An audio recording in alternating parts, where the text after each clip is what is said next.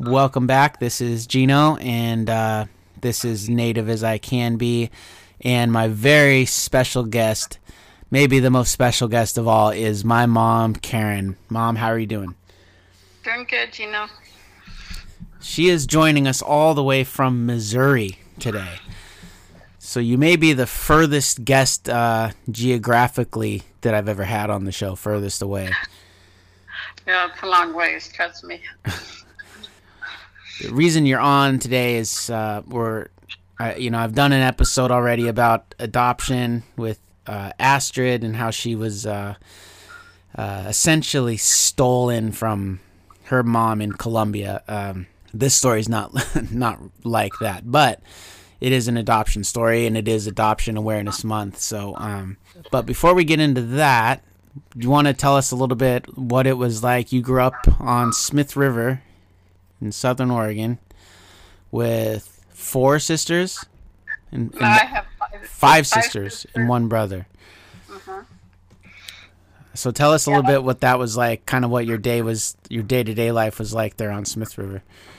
Okay, we had, it was a farm, and there were 6 of us girls, and then my brother was the baby, and we had a dairy farm, so it consists of milking cows and chasing cows, and it's a lot of physical work to it, and we're pretty secluded. We lived like 10 miles from town, so we didn't go to town very often. Going to school was our trip to town. And there was usually a lot of family around. I had grandmas that lived with us, great grandmas that lived with us, and cousins were always popping in and out during the summer. So what time would your day start normally? Well, it depends. Sometimes, because my dad had to log also, so he'd have to catch a crummy. So sometimes we'd have to get up. I didn't even know what time it would be. It would be dark, and we'd go out and help him bring the cows in and get the cows milked, and usually on weekends.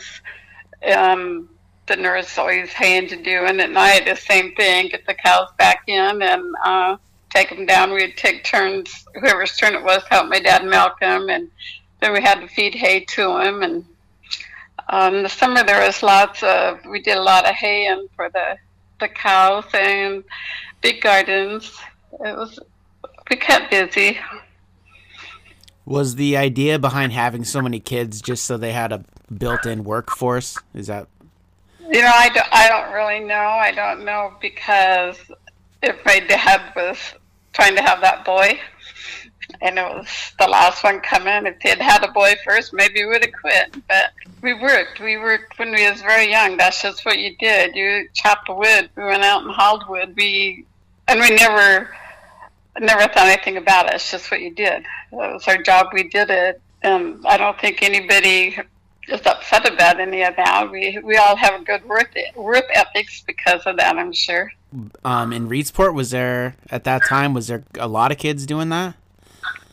I think all the kids that lived out of town, they all did. Sure, they all worked hard. They were big farms, and times were tough down there.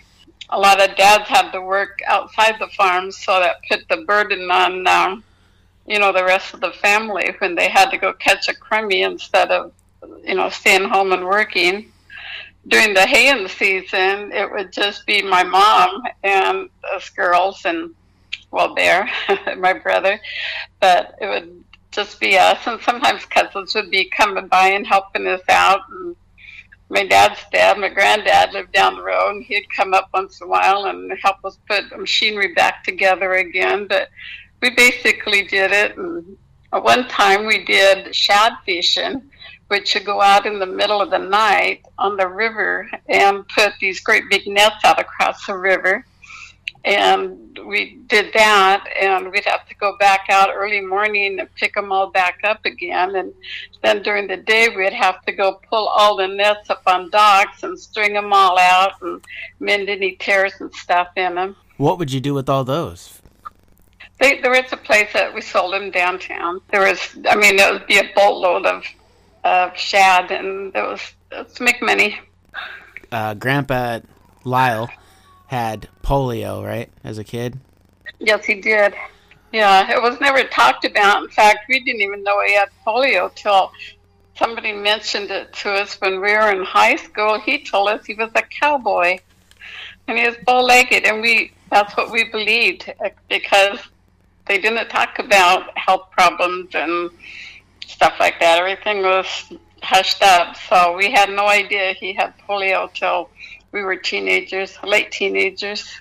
He told one sister that it was because he kept going around a mountain, the same direction all the time. So his leg was shorter, but yeah, he had polio. One leg was a lot shorter, and he'd had several surgeries in him before him and my mom got married, and trying to fix it. They put weights on it, trying to make one grow and different things, but of course nothing worked. But yeah, but he got along fine. It never slowed him down. It just made everything more challenging, I think. Yeah, he had a very distinctive limp, but I never remember him or Grandma really. They were pretty active, really for as long as I'd known him, and they were always walking and hiking and doing all kinds of stuff. Which was pretty admirable. It was, and as he got older, what would happen? It wouldn't be his bad leg. It would be because of the leg that was a normal size. It would be at such an angle trying to make up for the short leg that he would wear out his knees and hips and stuff, so he'd have to get them replaced. But it was more on his good leg than his bad leg, is just the way it was. But he never complained until he got older, and it got to hurt quite a bit. Then he complained a little bit, but not much. He wasn't a complainer. He'd complain more about having a cold than he would for pain. Could probably do. He was a really interesting. There could be. You could go an hour just talking about him and Grandma. They had a really interesting life. They did. And they were super cool to the grandkids all the time. I used to love going and hanging out with them because at Grandpa's funeral, I remember I wore a Blazers shirt because that was kind of our thing, was hanging out and listening to Blazer games and watching Blazer games, and so he's responsible. I can trace all my Blazer love back to him. We listened to all of them. I think you probably enjoyed him more than we did because he had to work so much. In the mornings, unless we were down helping him, we didn't see him. We'd go to school and not see him. We got off the bus, we'd go and get the cows in, and if it wasn't our turn to help with the milking, then we probably wouldn't even see him because he'd come in late and we'd already be in bed. And so our big deal was on Sundays, we always had Sunday dinner, and we'd have it at 2 o'clock. That way the whole family could be there, and that was always a great big deal on Sunday to have dinner together. So, but he didn't have a lot of time to spend with us. But we got rid of the dairy farm, then he went to beef, and he had a lot more time. And we went camping. I remember when we went camping when he was milking cows, we would load up and head up to some park, and then when it came afternoon, him and one of the girls would have to go back down to the farm and milk the cows and then come back up that night or the next day or something, because you can't skip milking cows. Somebody had to do it. So he did that. He tried to spend time with us, and lots of times when it wasn't our turn to work at the barn, we'd all end up down there because he always listened to music, and he had a big old chart made down there, the hit parade that they played on the radio every Saturday night, and we were all down there, and he sang and he told us stories to kill time, and he didn't make things ugly. It was okay. But did you like living in Reedsport overall? I guess you weren't in Reedsport, but... No, I don't. I like living out of town. I didn't then, of course, but now I look back and I thought, well, if I'd been in town, I probably would have been bored to death because, up the river, we was always doing something, probably things we shouldn't be, but probably nothing that would hurt anybody. So kept us out of trouble, and we kept busy all the time. We'd swim the river, and there was always something we could find to do. We had horses, and Reedsport, it's a pretty small town, not much to do down there. It's funny to me that that's how you grew up, and I'm pretty staunchly kind of a city kid. Yeah, you're definitely. I fell way far from the tree as far as that goes. Moving on to your teen years. So how old were you when you found out you were pregnant with Bill? I was 19, and I was living up in Portland. I just moved up there and was staying with Dixie, my older sister, and working up there. And found out I was pregnant then.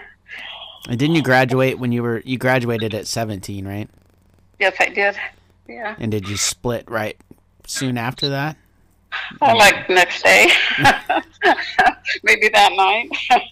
What was the appeal to move to Portland? Well, I just thought if I didn't, I would be expected to, marry the neighbor boy and keep on milking cows the rest of my life. Mm-hmm. I wanted something bigger and better. I wanted to see something besides the city limits of Reedsport. I just wanted to go and experience and see things. What number were you in? Were you the second oldest? Yes. And so she had already gone and established herself and said, "Come on up." Yeah, she was married and living down by Taggart. I don't know if she said, "Come on up." I think my girlfriend and I went and stuck our thumbs out and hitchhiked up there and called her when we got to Portland and said, "We're here." Oh wow! Did you let them know you were leaving, or did you? Oh yeah. Yeah. Yeah. Yeah, I knew I thought her, but she was only 17. And so it wasn't really an option. And plus, it's so far from town, you couldn't really work unless everybody had their own car. And most of the time we had one car, maybe two. So I couldn't even go to work. I was just sitting there on the farm. So it's time to go. They didn't have any problem with you hitchhiking to Portland? They didn't know. Oh, they didn't know. Okay, that's what I was asking. Is if you had let them know you were taking off. No. I think I probably told them I was staying with my friend, and my friend probably said she's staying with me. And then we got there, we called them and immediately and told them, and not much they could do about it. And they didn't do anything about it. And I went right to work, and everything was fine. I guess we wasn't smart enough to know not to hitchhike. But we got a truck right out there on 101, and he took us all the way up to Portland. So how did you meet Bill's dad? Dan, right? Dan is his name? Yeah, I went to school with him. Oh, and he was up in Portland? No, he was in the service. I mean, we was together, but he had to go in the service. And I can't really remember if I was pregnant before he went and didn't know it, or if he came home on leave, or I can't remember what the deal was. But he was over in Vietnam. He's in the Marines. So I didn't know what to do. And I called my mom, and she called my sister, I think. Anyway, they figured out I need to go to a home for unwed mothers because Dan wasn't going to be home soon, and there I was by myself. And so they put me in a home for unwed mothers. That's where I stayed. And you stayed there while you were pregnant.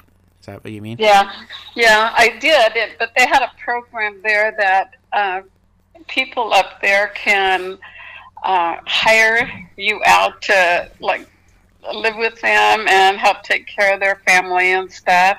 And you get a whole $20 a month. I mean, $20 a week for doing that.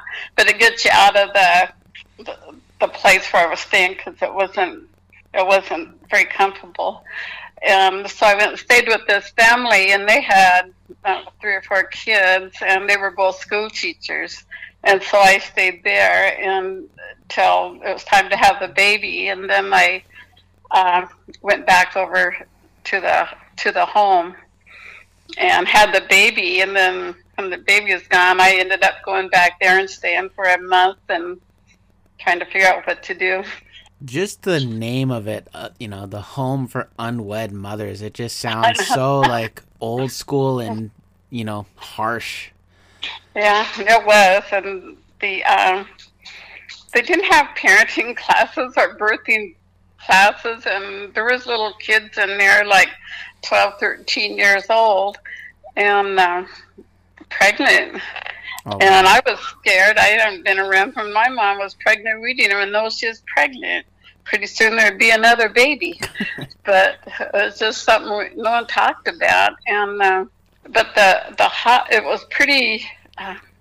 It's like a little residential motel sort of thing, I guess. But the hospital, when we went in to have the baby, it just seemed dirty, and I was in labor forever, and they don't really give you lots of pain medicine, and the nurses were cranky, and I was scared to death, and they didn't tell us breathe. They didn't tell us what to expect. We just thought go in, have a baby, and leave. But it wasn't like that. It was not a good experience. It was scary. So was your plan all along to place him in adoption, or? Yeah. I don't know. I never thought about. Well, I don't like abortion, so I never passed my mind to do that. But I didn't know there were social services. I didn't know I could get any help to support the baby, and I just thought I have nothing to offer. Just out of high school and not working now, and I didn't even have a car. Nothing. I could not. There's no way I could take care of him.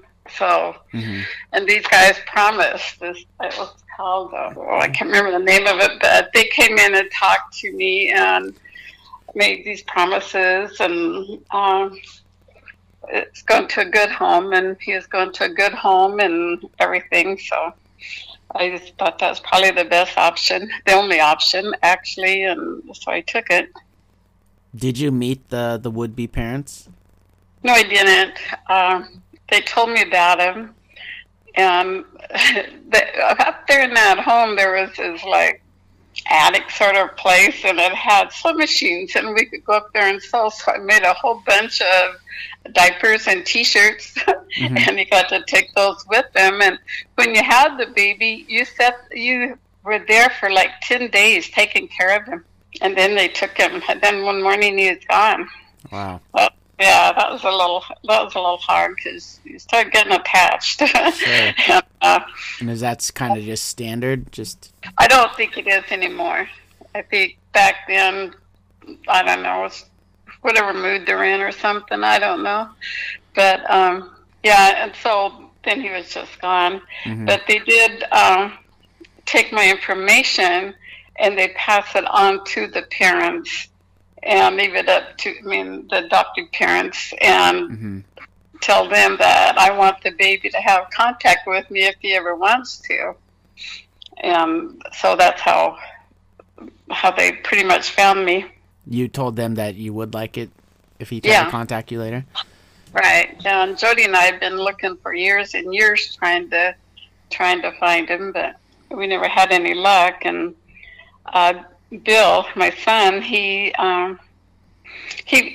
mom had my information all along, I guess, but she didn't really want to share it. And finally, not too long ago, he demanded it, and she gave it to him, and he found me on Christmas Eve a couple of years ago.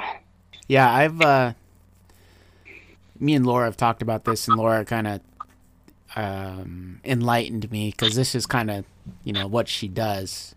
She's an adoption specialist and works in adoption and maternity and all that, and surrogacy. And, what I had thought, my opinion was like, well, if he doesn't want to meet anybody in the family, that's on him. Fine with me. No, it's not really my business. But she kind of said, I think it's important that he does or anybody does, because that's part of who you are. And that's part of your makeup, genetically and otherwise. And I just hadn't really thought of it as being important, but she definitely thinks it is, and I think she's got a point.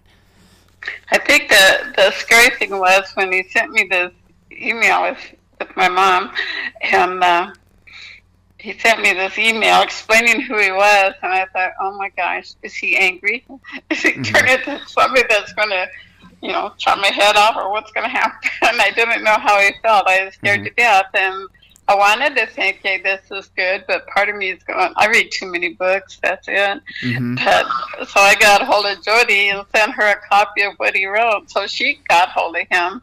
and talked to him and said, no, he's not bitter. He understands 100%, and he does. And he had no bad feelings. He has really good parents, and he's doing fine. So he's really close to his mom, his adoptive mom. So yeah. And he has no bad feelings, and we're probably never going to have the tightness that him and his adoptive mom have, because she's been his mom forever. Right. But it's just good to know that he's alive and well, and no bad feelings. And he's got a daughter and a little grandbaby right now. Right. Well, and then of course, Jen, my oldest sister, and him share the same dad, and it's interesting that out of, him, Jen, Jody, me, Kobe, they're the only ones that share the same father, right? Well, it's nice of you to bring that up. Huh? Nice of you to bring that up. Well, I just... Yeah, they had the same parents, and that's part of the reason why I thought Bill would be so angry, because a year later I have another baby by the same dad, and I kept her. Right. By then, I was smarter. I knew I couldn't go through that again, just, waking up one day and the baby's gone. And, I knew I could get help if they needed help. And I knew there was people that would reach out and help me. So it made a big, big difference. And I still raised Jennifer totally by myself. But, right. But it worked out okay. And that's what my biggest thing. I thought Bill would not understand that, but he seems to. He said he understood, and that was fine. So, does he understand with maybe some hard feelings, or is he just like, I get it, that's how it was, and yeah, that's how I'm taking it. Is he just accepts it? Mm-hmm. It's not good or bad. It is what it is. And he probably, if he had been put with really horrible parents, it might have been a different story. But he has no bad feelings about anything, and yeah, he seems okay. And I think he'd rather, be put in a good family than drug around me trying to figure out what we're going to do. Yeah. So. And she seemed like a nice lady. What's his mom's name? Sandra, yeah. We met that one time. She seemed nice, yeah. Yeah, she's super nice. Yeah, she spoils him pretty bad, though. Well, have you had many conversations with her about Bill or about the adoption since then? Yeah, we've talked quite a bit about it, and talked to her a lot. And her fear was I was going to move back in and try to replace her, which I never would. That's his mom. So, mm-hmm. But yeah, they were an older couple when they adopted, and which surprised me. But I don't know, they just loved him the minute they got him. She sent me pictures of him, and of him and his dad and her, and so it worked out good. Oh, well, how long ago was it that he got a hold of you? Was it how many years? It was a year ago, 2 years ago, Christmas. It'll be 2 years on Christmas Eve. Oh, just 2 years ago. Oh, okay. Yeah. Is his dad still alive? No, his dad died. Well, his dad died like a few weeks after I hooked up with Bill. He was in the hospital, and when I was talking to him, in fact, and yeah, so it was real recent. Well, so the experience wasn't necessarily pleasant. Do you still feel like it was the right thing to do? Yeah, there's lots of things I would have done different, and I think now there's more programs geared to this sort of thing that could have reached out and helped, and I could have gotten to some classes to figure out what in the heck I'm doing. I could have found out, I can raise a baby. It's not, it's not something I can't do. Mm-hmm. And I think the opportunity is easier now. It's not a big deal to have a baby and being single. Back then, it was pretty not common. Mm-hmm. Well, you did it with all of us, really, on your own. Yeah. And we all turned out pretty good, I think. Yeah, I do too. I do too. What do you think that the program was really? I don't know how I want to say it. Were they just trying to just get children for adoption, and they were trying to make that just happen, and it wasn't really about helping the mothers succeed? Was it more of kind of just a adoption farm? Right. Yep. I've thought that a lot, and I can't say that's what happened, but that's when I think back on it. I think, they could have told me there was other options, but they didn't. They kind of brush over it, and, well, this is what you need to do. And I trust everybody 100 times, and so I thought, well, they're professionals. They know what they're talking. I keep thinking about those little 12-year-old girls that were in there. How horrible and scary that must have been for them. Because we're all, we're shipped in from all over Oregon, so nobody come to visit yet. There's no family popping in to see you or anything. So, yeah, but I don't know. I wonder that a lot myself, if that's what was going on, because they just didn't leave much room for any other options. And I met two of the girls I went to school with. They had gone to the same place and done the same thing, just like months or so before me or after me. It was funny. It was, and they said the same thing. They didn't know what else to do, and this is what they were advised to do, so that's what they did. And did your did Grandpa and Grandma, did they know what? Well, I guess you said you called Grandma, right? Yeah. And did they just back up? Like, no, just put them up for adoption. There's nothing else to do. Pretty much, yeah. Yeah, this is nothing they wanted to bring home, and they probably didn't know any more than I did about other options. So I don't know. I think, they was pretty unhappy with me. Yeah. But they got over it. Yeah. So how much younger is Jen than Bill? Is it a year or a couple of years? 1 year. 1 year. 1 year, a couple days. So what was different between the year that you were pregnant with him and a year later in your life? Were you just in a better place, or just had a better understanding of what you could do? I think when I woke up and saw that baby gone out of the bed, then it just kind of changed me as a person. I just decided, no, don't boss me around. And so it's, 3 months later, when Dan came home on leave, I ended up pregnant, and he was in the Marines forever, and it seemed like.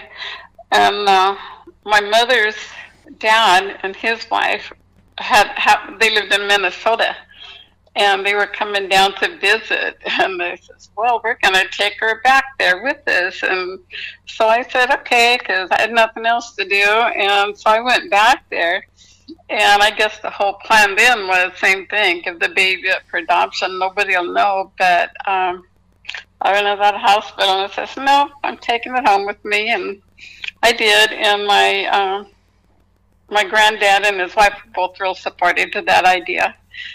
She got me material to make baby clothes and blankets and stuff, and they were real supportive to that idea, so they didn't try to talk me out of it or anything. And then when I went home, they took me back home, and I remember I called my dad, and I said, Dad, I'm stuck up here, and I don't know where I'm at. Can you just come and get me? He said, okay, I'll come and get you. Where are you at? And so, I knew all was forgiven. So. Yeah, I'm just imagining being in this home, and of course I'm picturing it being like all cement and, white linen bunk beds and we had single beds. Yeah, single beds, and like Nurse Ratched, and then you wake up and the baby's gone, and I'm just like, it's like breaking my heart just to think of that, after 10 days even. Yeah. And, because I know how much I love my kids, and even the one that isn't mine. And Yeah. just like that one is hurting, and I can see how in no way would you want to go through that again. Changes are big, but there was a nurse there, and she was about 4 foot tall, and she had heavy eyebrows and black bangs. That's all I remember. And we called her Nurse Hatchet. Hatchet? Hatchet. That's funny. When we go over there, we was not allowed to talk. We had to stand in line because we'd all have to go together for a pee test or whatever was going on. And she would have us in line. We wasn't allowed to say one word to each other, except for when we were in our own rooms, and we could talk. There's a community room we could talk, but for anywhere else, in the halls or anything, no talking. Eating lunch, no talking. Yeah, that sounds real comfortable. Yeah, it's probably changed a lot now, I'm sure. Well, I would hope. I'm sure they'd be on the news if it were still like that. Yeah. But I mean, in talking to Laura, there's still a lot of, shady stuff that goes on with adoption, even here in the States. There's just a lot of, I don't know if black market's the right word for it, but there's some stuff going on, and especially internationally, I think it's worse. But, I think so. I haven't heard most of this stuff before. I mean, I kind of knew about it, but I didn't know the particulars. I never tried keeping it a secret because they always come back and knock you out. So I try not to keep a secret, but it's hard to talk about. Yeah. I always felt like people were judging me, especially when I had Jennifer and I kept her. Well, why'd you keep her and not Bill? And nobody gets it. I just couldn't do it again. So. Yeah. And so, so when Jen was born, were you back in Reedsport, or were you up in Portland again? I was in Portland. Yeah. When did you go back to Reedsport? I don't know. I've been back and forth there a million times. Yeah. Yeah, I remember settled very long, very much. A couple of years was good. We ended up,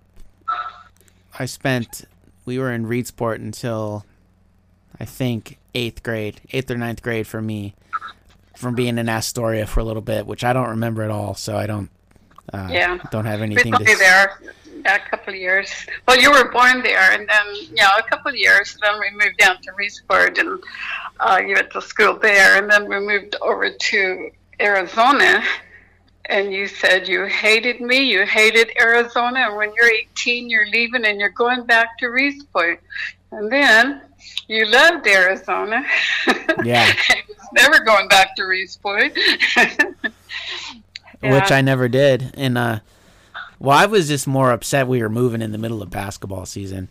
Yeah. And then I remember Coach Palermo, he said, well, do you think your mom would let you live with us until the end of basketball season? And I didn't like that idea. I actually was kind of creeped out by that idea. So I was like, nah, I think I'll just go. But, I mean, that bothered me. But then, once I got to Arizona, and it was like a whole new world, it was big, and I got to drive, right after we moved there. And, then it became like, oh, okay, yeah, this isn't so bad. But then the funny thing is once I left Arizona, I never went back to Arizona either.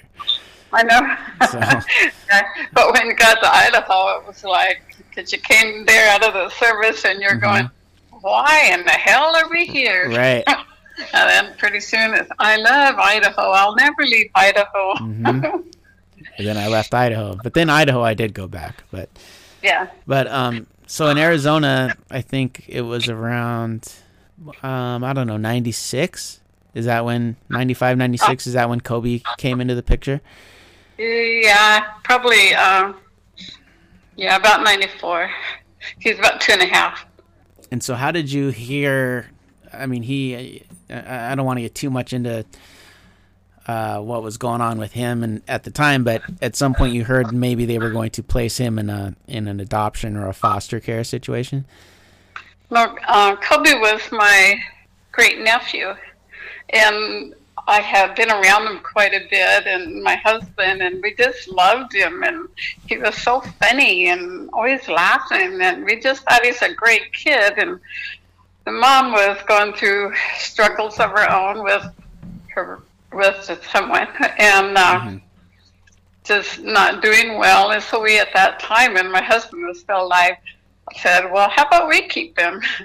And she would bring him up for a few days, but she'd come back and get him. And then my husband passed away, and then I decided to move to Arizona, and she was going through really tough times, not making 100% good choices. And so I asked her again, and about 2 days before I left, if I could take him with me, and no. So then after I got there, then I kept hearing that she wasn't doing well and this and that. And he ended up with my sister. And my sister's husband was sick, and he was a construction worker, the kind that go from town to town. He was working on the pipeline, I think. And so they couldn't really keep him. And I said, I'll take him if I can do it for keeps. Yeah. And so she got hold of her daughter and asked her, and she said, okay. So I went ahead and had the papers drawn up and picked him up from my sister. Had him since. And that was weren't they in Northern California somewhere? Something like that? Yeah, I keep thinking they were down by Baker or somewhere. That's what I was thinking, Stockton or something. Yeah. Because I remember I didn't go, but my friend Ian went with you, I'm pretty sure. Yeah, somebody did, I remember. And I wasn't psyched about it. I don't remember. I don't know. I didn't like the idea of having a little brother at the time. And probably not. I caught on real quick because he was fun. I'm sure he was just funny, and he had all kinds of energy. And what used to crack me up is when he would get really tired and start melting down. He would just kind of be laughing, just kind of doing this kind of pathetic, half awake, half asleep, laughing, and and and then me and him, because you would work. Didn't you work like every other Saturday or something like that? Yeah, something like that. I think I worked 4 days off on and then 4 days off or something. Yeah, so me and him would end up spending quite a bit of time together, and I remember I'd end up dropping him at daycare and picking him up and hanging out on those Saturdays, and so we. And I remember you taking him to the malls and using them as date bait. Oh yeah, I took him. Yeah, that was. I think that was pretty. That was like bringing a puppy or something to the mall. Yeah, he had that bright red hair and very big green eyes. Yeah. So what do you think, though? I mean, so you just had built a relationship with them previously when Willie was around, and you just didn't want him to go through the system, or what was your kind of decision? Well, I was just kind of.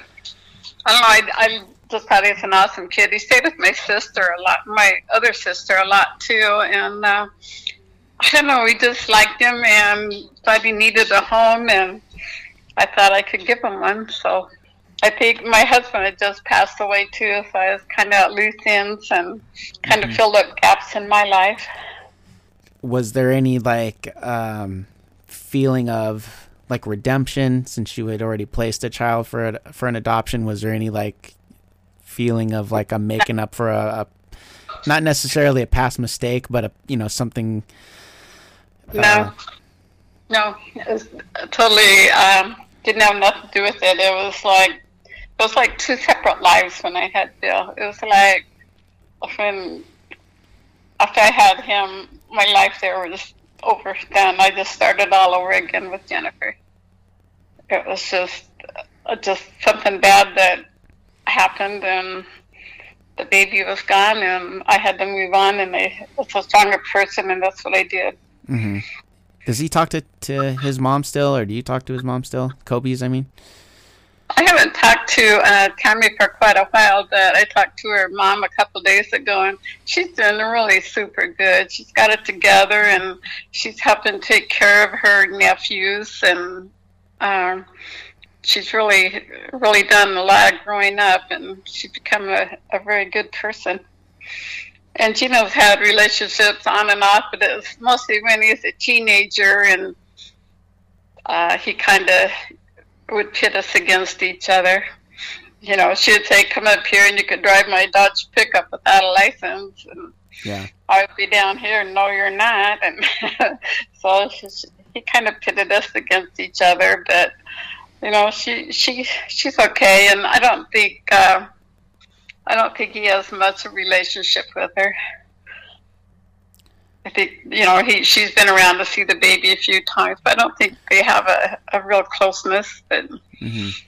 One thing that was always, that, you know, kind of watching from my angle was that you definitely were the right person to come into his life, because you went to bat for him more times than I can even count, and I'm sure there was some I didn't even know about, but I remember constant, you know, appointments with doctors over meds and over, you know, this and that, and at school, and always having his back when he had lots and lots of emotional problems, and you know, where they stem from exactly, I don't know, but he did. He didn't want to get too close to anybody, but he didn't want you to go away either. So he was just really a confused, angry little boy, and that doesn't leave very easy. What I find interesting is this kind of happens with McConey sometimes, where he'll kind of wild out and throw a chair, or, you know, start cussing somebody out, and when you know him, or even when you don't know him, you kind of go, really? Him? You know, he's a sweetheart. He's adorable. He's funny. Like, and you just kind of, and it's kind of hard to get those two things to match up, you know, like how can that, but then you can, but it's like he reserves that behavior. Exactly. I don't think they outgrow the anger. Mm-hmm. I think they learn to live with it. They learn to live around it. They learn to control it a little better. But I think it's always going to be buried down in there. I just don't think it goes away. Mm-hmm. It's just there. It's just, you know, they just have to learn how to fine tune it so they can get on with their life the best they can. Did anybody have reservations about you bring him in and adopting him? Anybody in the family, or? Nope. Everybody thought it was a great idea. That's good. Yeah. It's always had kids at my house, and always liked kids, and all my kids had friends that were at the house all the time. And when we lived in Reesport, a couple of times, even when the police would bring up these teenage girls and say, you know, their parents are having a bad night. I don't want to take these kids because they'll get in the system. Can they just spend the night here? And they would spend the night with us. And so I think everybody trusted me as a parent. There was lots of kids around. I remember in high school, my friend Ian, he was always around, to the point where we were having his birthday at our house. You know, he was there on, you know, like Christmas morning, and it was always kid friendly. The house, especially in Reesport, I mean, that house was gigantic, and the Christmases and things we used to have when everybody would pile in, it was like the only house big enough to accommodate all those people. But those were so fun to me. Yeah. Just all that family there, and it was always just food and laughing and wrestling with cousins, and it was good. It was fun. That's what I remember about that. And but Arizona was a different place, and I can't believe somebody as fair skinned as Kobe survived down there in that heat and that sun. I know, and never burned, except one time. No, he didn't burn. He's never burnt. He was good. One time, my sister Phyllis, his aunt, and myself and him had tubes and was going down the river in Roseburg, and we had a lot of sun, but he was on a lot of medication then, and for some reason he just blistered, his whole body just blistered, and we don't know if it's because of the medication he took or what, but oh my gosh, he was so miserable. It was horrible.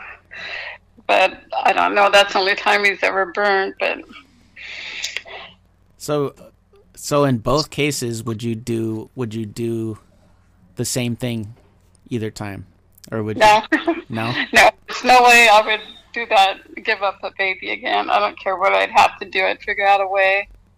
That's that's just too horrible.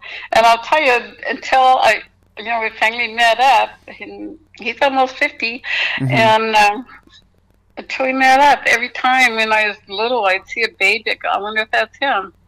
As his age, as he crosses, every time I see somebody, I wonder if that's him. And when he was born, there was a little trouble, and he had these red marks on his head where they had to gently pull him out. And I thought maybe they'll stay and I'll recognize him from that. Yeah. So I'm always watching for those red marks on people, and of course they went away. But no, forever you just keep looking, thinking that could be him, and then you think, oh no, what if something happened to him? And it's never a closed book. So, what went through your head when you got that message from him after all those years?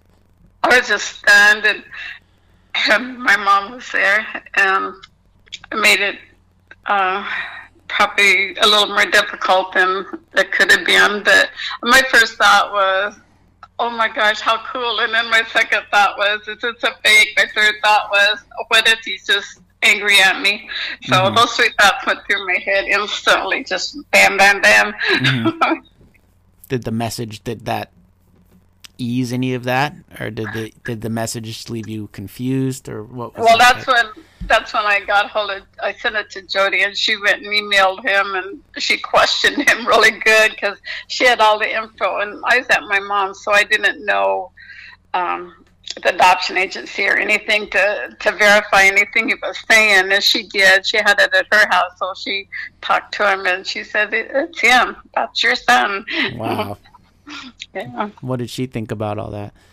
She's pretty excited. Yeah. And it's so funny because her and him are halves, but they are so much alike. Their religion, same thoughts on that. Yeah. Politics, same thoughts. They both think they're smart. and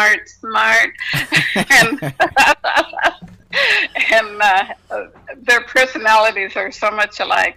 It's just funny that they wasn't even raised in the same house. Yeah.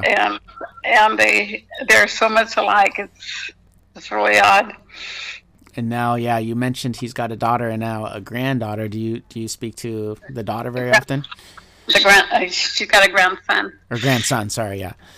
Yeah, I talk to her about once a week or every other week or something. I'll send her a note and see how school's going and jobs like that. It's going, just generalize it. Try not to get overbearing and stuff, but just let her know I'm thinking about her and the baby. So it's interesting. You reunite and it creates a whole new family. Yeah, extended family because extended, yeah. I mean, Sandra. I liked her right off, and it just seems like I've known each other forever. Yeah, she came to our Mother's Day, and that's how we met her on Mother's Day. So yeah, that was a pretty big moment to have all. Most of us there, but to meet her, she was nice, and to meet Bill, he was nice, and his and the daughter, I didn't really know what to expect, and I was not really. I really. don't think any of us did.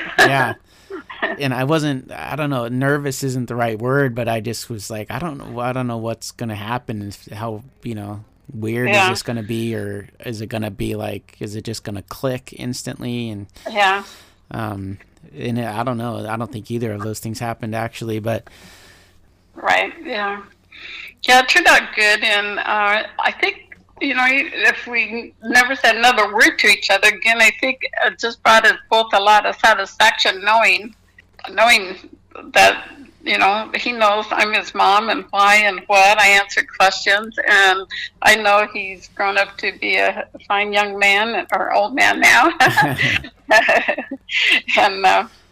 And I just think it brought us a lot of closure that we both needed. So. And so he said kind of right off the bat that he knew why you did what you did, and and he hasn't come at you with no. Wow, that's good. But I wonder if that came with age, or if No, I think he said that's how his mom explained it to him. Yeah, she's never badmouthed me or nothing. She just told him I was young and couldn't take care of him, put him in a home that could. So, yeah, I give her 100% credit on that. That's awesome. Yeah, that was good. Well, we're almost out of time. Is there, here's something I want to bring up that you brought up earlier that doesn't have anything to do with the adoption, but I really liked the question, and it was, you said earlier today before we were recording about how you were kind of like in the peace and love generation and everybody was equal. And, how do you bring up somebody? How do you have someone acknowledge their roots, which in my case is Native American, and honor those traditions and teach them to be proud of their heritage while also saying everybody's equal? And I thought that was a really interesting question, because you had said you were worried when I asked you to be on the podcast that it was going to be me pinging you about raising me more Native when you were, or something to that effect. Yeah. You have any thoughts on that? No, I mean, I still don't know what my question is, and I don't know what my answer is. I'm just thinking, I tried to influence you with Native American as much as I could, being white, but at the same time, I want you to be just as proud of, my side of the family too, even though we're a bunch of screwballs and mixed breeds, whatever. But I just and I wonder how, because I do think heritage is important. Jody's dad was 100% German, and I think that's pretty cool. But because you don't get that anymore. But at the same time, we're all equal. So does it really matter, or is it just a personal growth thing that you need to figure out yourself? Or I don't know. We were taught one way for years, and then we're taught another way for years, and then we're going to be taught another way for years, and so it's all kind of confusing. And I wonder what is the trend right now? Are we supposed to be, well, you're like 132th, whatever, so that makes you great, or is it like, well, you're 132th this, you're 132th that, you're 132th this, and so on down the road, which is more important? So. Or is it just who cares and let it go? Right. Well, I always thought, in hindsight and even back in the day, like you did teach me and tell me to be proud of it, and you gave me what you knew, and I kind of filled in the gaps on the rest of it, not very well, but. You never tried to, make me deny it, or you made it clear back then it was a thing to be proud of, and I always appreciated that, and I still do. But I think that was a tough position to be in when you can't really teach somebody something you don't know. Though people try. But I don't have any issues with any of the ways that I was brought up. I look back pretty fondly on my childhood. I just remember a lot of laughs, and especially when you and me and Jody and Jen, when we could all actually be together, and I remember a lot of card games, and it was just fun. We all, and Jody and Jen, and they were always looking out for me. And I think a lot of times it was like my dad. He couldn't be with us a lot, but when he did, he made up for it. And I think I tried doing that. But I remember one time when I was just working 2 jobs and never seen anybody, and so I went up to all of your schools and got you out of school. Told the administration that there was an emergency at home, and we went over and got pizza and went down to the Triangle and hung out and fed Siegel's Pizza. Yeah, that's awesome. Yeah, just for fun. I used to do that with BAMs to the point where they stopped even questioning me. Where, he got out of school at like 3, and I would show up at 1, and I'm like, yeah, I gotta take him out, and they're like, does he have an appointment or something? Yeah, sure. Yeah. To the point where I would just walk in, and they'd kind of just, wave me in. Yeah, go ahead. And just because I wanted to be around him, Right, yeah. Yeah, it was a good life. There's tough times, but we did do a lot of laughing and do a lot of things together. Mm-hmm. We appreciated what we had and enjoyed it. Yeah. Well, that's about an hour we've already talked. Can you believe that? No. Yeah, that went fast. Yeah, I really appreciate you being kind of open about all this in front of a bunch of people that are going to hear that. You feel weird about that at all? No. When you started first grade and you was worried about it, and I said, there's just 28 friends you haven't met yet. And so you went to school feeling good about meeting 28 new friends. So that's all I think of strangers, just people I haven't met yet, friends I haven't met. Do you know that I remember that like vividly?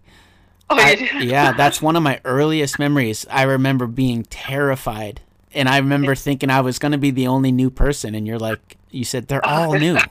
Yeah. They're all going to be new. Nobody knows anybody. It's just a chance to make friends and meet, and because I think I was kind of shy back then. Yeah, you were very shy. Well, you were little. You were a little tiny kid. Mm-hmm. But yeah, I remember that. I remember that pretty well. And the other thing I remember about that day was I remember kind of waking up and I was looking around and I was like, where are my clothes? And you kind of said like, well, you're a big kid now. You can pick your own clothes. And I was like, what the hell? What the hell is going on here? I got to choose my own clothes and be around a bunch of weird people. This doesn't sound good at all. But, it all turned out fine. Yeah. Thank you for coming on and being open and being on my podcast. I really appreciate it. Well, I feel honored to be your guest. Oh, okay. Have you listened to it at all? Yeah, I've listened to all of them. Oh, I didn't know that. That's good. Yeah. You're a supporter then. Oh yeah. Sometimes I don't have to agree with everything, but Right. I enjoy listening to everybody's views and stuff, and yeah, I enjoy them. It really became something else from what I intended it to be, what I actually like where it's going, because I think everybody has a story that they would like to be heard, and some people have really interesting stories and really hard stories, and I think one guy said that being on here was almost therapeutic in a way, just kind of get some stuff that he's been carrying around a little bit. And, I can see that. But I like doing it, and I like, as much as I don't love people a lot of the time, I kind of love talking to people. And I think you love people more than you think you do. Probably more than I project that I do. Yeah, maybe that's it. Yeah. Okay, well, thank you for calling me all the way from Missouri and being on the show. All right, thank you. Bye. Hey, everybody, how's it going? This is Gino Ray, the host of Native as I Can Be, Between Two Cultures.